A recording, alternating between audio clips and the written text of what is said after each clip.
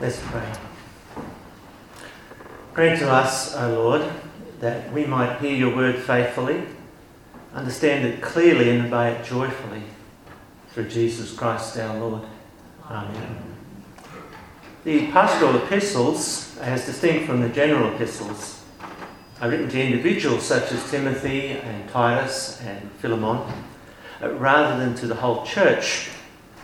And as a consequence, they're often very instructional and very prescriptive.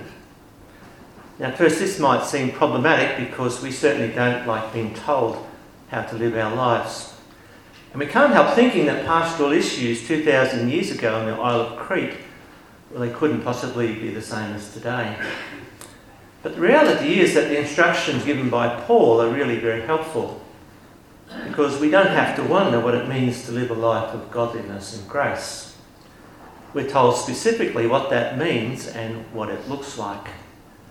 And the instructions are not generic. There's no one-size-fits-all.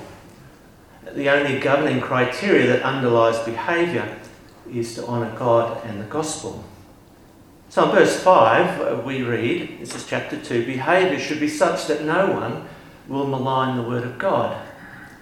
And in verse 10, behaviour should be such that in every way you'll make the teaching about God our Saviour attractive. Paul's rightly concerned that our behaviour is not only consistent with proclamation, but that God is also glorified in how we live our lives. So specifically in verse 2, Paul's instruction to older men is that they be temperate and self-controlled. There should be no place for excess in a man's life. He shouldn't eat too much, or drink too much, or even work too much. Keeping your life in balance is often the hardest thing for a man to do. And I haven't found it any easier as I get older. Men are also to live a life worthy of respect. Now, respect's important to a man. Men do want to be loved, but only by God, their wife and their children. Other than that, they can take it or leave it. What men really desire is to be respected. You don't have to love them, you don't even have to like them, but they do want you to respect them. They would much rather be considered honest than neat. They would much rather be considered strong and hard-working than sweet and kind. More than anything else, men want to be respected, and yet, despite the inherent respect that should be afforded older men, Paul says that they should live lives that are worthy of respect. From a Christian perspective, that's a life that's sound in faith and love and endurance. Older men should have a faith that's rock solid, a faith that's constantly been tried and tested and found to be strong. A faith built upon the foundation of the apostles and the prophets. A faith built upon Jesus Christ himself. Believe it or not, others will look to older men when their own faith is challenged. And they want to be able to say, if he can still remain faithful after many years of hardship and disappointment, then that gives me a lot of encouragement. Older Christian men should be sound in love. Of all men, they should know that ultimately love means sacrifice. It means putting the interests of the gospel, your wife, your children, and your community above your own personal desires. Now, in listing the responsibilities of older men to love others, the order is not random. Our first priority has to be God and the gospel. And if we think that family should come first, then we're simply mistaken. Anything that we put ahead of God becomes idolatrous. Put God first, and he will honour your family. Seek first the kingdom of God, and all else will be added to you. And though I speak of family, I make a distinction between your wife and your children.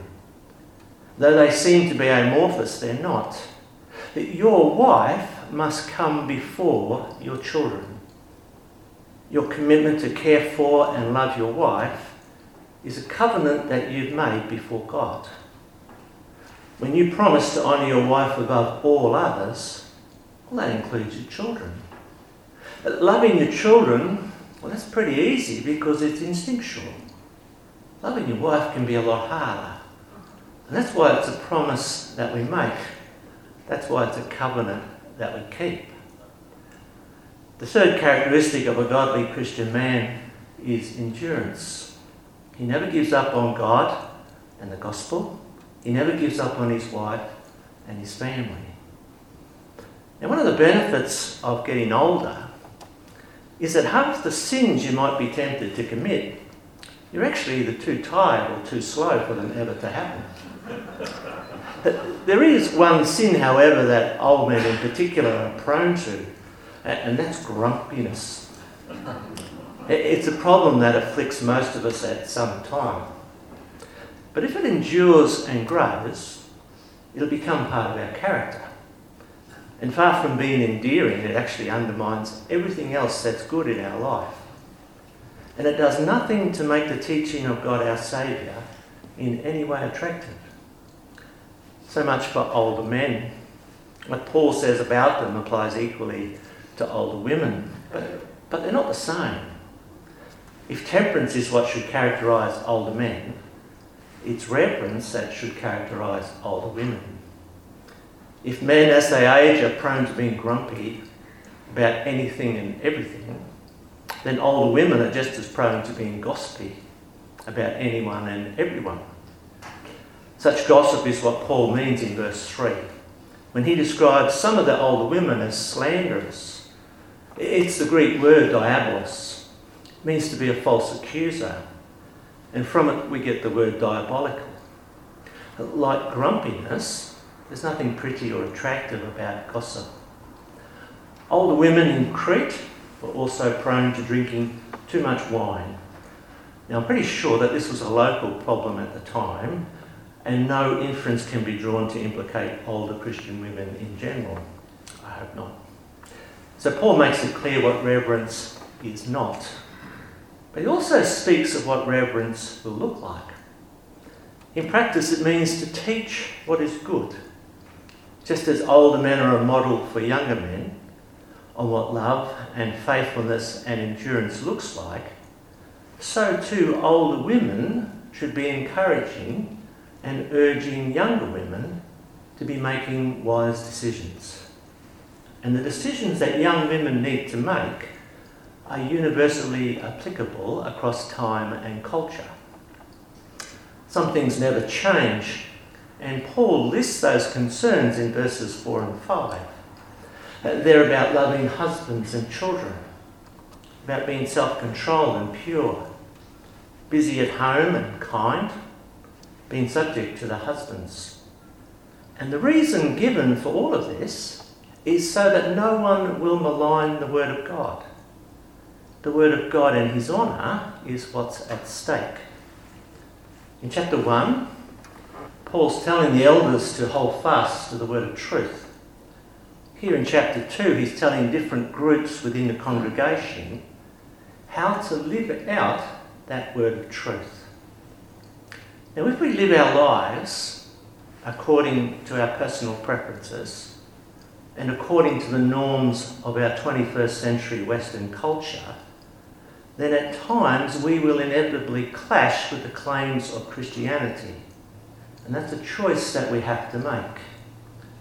So, for example, if younger women are to make wise decisions about loving their husbands and their children, it will mean putting your husband before your children. Just as the husband has promised to love you first and foremost, you've made the same promise to him. And you can't love your husband as you would love your very dearest girlfriend. You see, he doesn't care if you like his new shirt. He doesn't care if you like the way he combs his hair, if he has any. He really wants to know if you take seriously what he says. Will you still love him and honour him before others, even when he fails? And he will. Are you prepared to follow him wherever he's sure that God is leading? Are you confident that the worst case scenario is that God will close one door so that he might open another. Are you prepared to be busy at home? By all means, go out to work, visit your friends, be doing good in the community, but make sure your decisions are wise. Make sure that loving God, your husband and your children come first.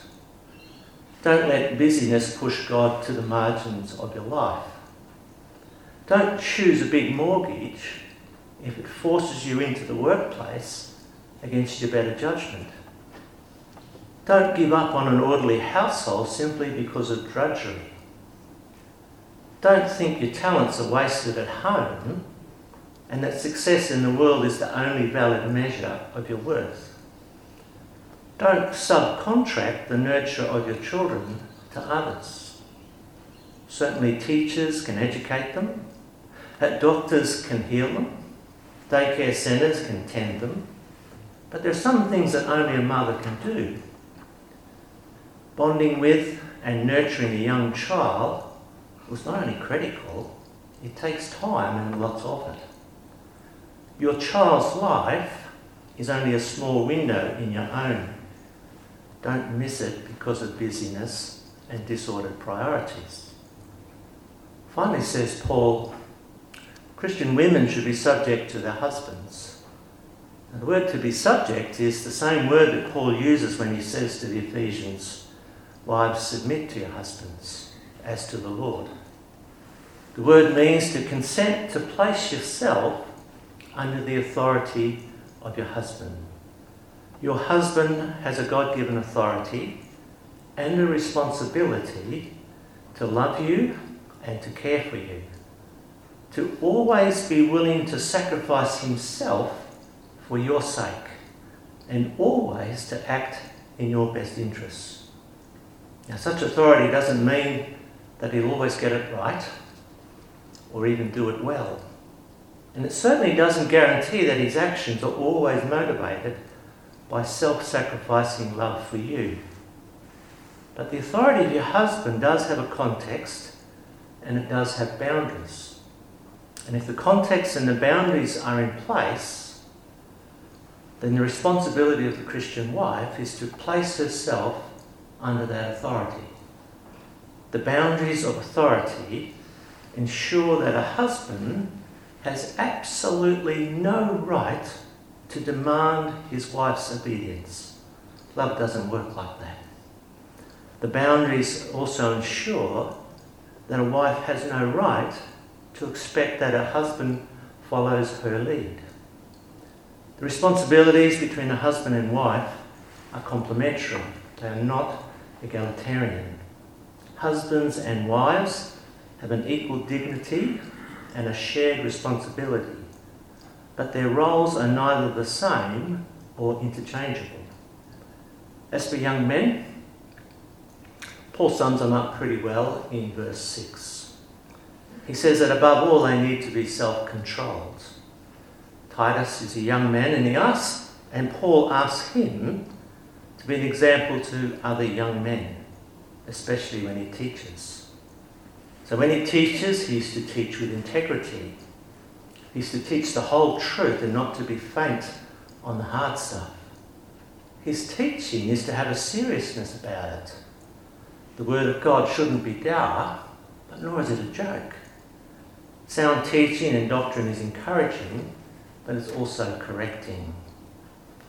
And the final group that Paul addresses is slaves. Whenever you hear the word slaves, it's problematic.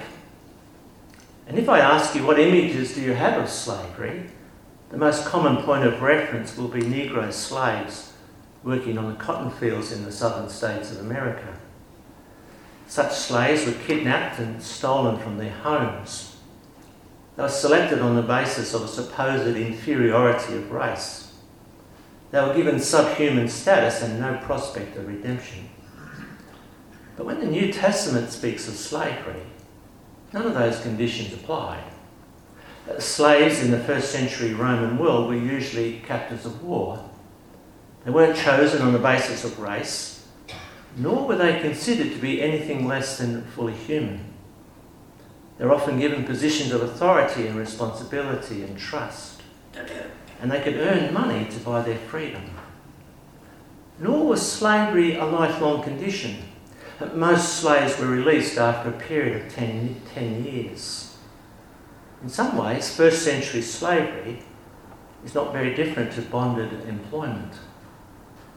My sister, for example, in exchange for a Commonwealth scholarship and training at Teachers College, she was bonded 3 years to work in the Australian Capital Territories. And this meant that she had no choice but to teach in government schools in the Northern Territory and the ACT. In some ways, that's what slavery was like in the first century. And when the New Testament talks about slavery, it doesn't condemn it directly, but nor does it endorse it unreservedly. What the New Testament does is that it lays down the basis for relationships between servants and masters that guarantees the institution will die a sure and a natural death. And that's what happened. It was not the humanists or the secularists that led the charge to abolish slavery. It was the Quakers and the evangelical Christians. Paul is not dealing with the question of what should we do about the institution of slavery. He's dealing with the question of how slaves and masters should relate to one another in such a way as to make the teaching of God, their Saviour, attractive to others. Have a look from verse 9. Christian slaves are to place themselves under the authority of their masters because they're now under a higher authority. This meant they have to stop stealing, be respectful, work hard, because their true master is God. But it also meant that their life had purpose and hope, because they belonged to another master, the God of redemption and salvation.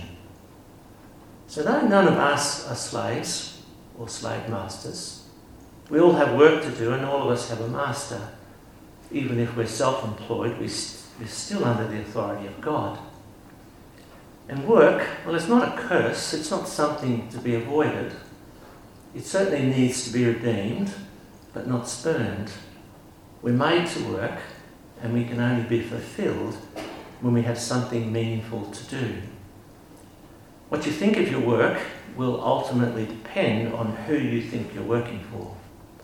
If that's God, then you'll not only be a better worker, but you'll be a happier one. So there it is. Clear instruction for older men and women, for younger men and women, and for workers and employers. And I can't think of anyone except children that don't fit into at least one of those categories. But Paul's never satisfied to say, well, there it is, that's how you should live. See you next week. He always wants to establish what he says in a solid theology. He always wants to bring all that he says back to the gospel. So why should we conduct ourselves with godliness and grace? Why should we want to honour the word of God? But why do we want to make the teaching about God our Saviour attractive? Now, of course, you might believe that living a life of godliness and obedience to God is important. You might say, well, how else are we going to get to heaven? If we're going to get to heaven, then we have to earn that right. We have to merit our position in the kingdom of God. That's the way life is, and religion is no different. And if you did think that, then in one sense, I might agree with you. Life in religion is like that. But that's not the message of the gospel. The message of the gospel says that we're far more sinful than we think we are. So we can't possibly work our way into heaven. And the message of the gospel is also that God is far more merciful than we could ever hope him to be. And apart from his mercy and grace, then we're without hope. So it's to the gospel that Paul appeals when he gives his reason to live a life of godliness. And the first reason he gives us is in verse 11. It's because the grace of God that brings salvation, well, it's appeared to and it's available to everyone. But God is no respecter of persons. He has no favourites. There are no degrees of worth in God's eyes. When he brings salvation, it's offered to everyone without exception. When he brings salvation, it's offered by grace and grace alone. We can't earn that. All we can do is say thank you and bow down in worship before God our Saviour. The reason that we're willing to submit ourselves under the authority of another, be it an elder, a husband or wife or an employer, is that we know that all of us already are equally under the authority of God and His Word. But all of us are equally as sinful, yet equally loved by God and saved by grace. The second reason we have to live a life of godliness is in verse 13. It's because we have a blessed hope. We know that as difficult as this life can get, this is not our future. We know that as wonderful as this life can be, it's only a faint glimmer of the joy that stands before us. Our blessed hope is the glorious appearing of our great God and Saviour, Jesus Christ. When He comes, then all our suffering and sorrows will cease. All our joys will be complete. The reason we endure, the reason we hold on to our faith, the reason we suffer for the sake of the gospel is because we're confident that all suffering has a purpose and a conclusion beyond death. When Christ returns, we shall find our hope in Him. God shall come down from heaven and dwell with us. We shall be His people and He shall be our God. This is our reason to live a life now of godliness and grace. But there's one final reason why we should live our lives to honour God, and it's in verse 14. Because God has given Himself for us to redeem us, the only appropriate response is for us to give ourselves to Him. We belong to Him. He's paid the price for our redemption. He longs to call us His people, and He longs for us to call Him our God, or more specifically, our Father. He's redeemed us from wickedness. He's made us pure. He's made us for Himself a people that are His very own, eager to do what is good. I can't think of a better reason to want to live a life that honours God. What do you think? Let us pray.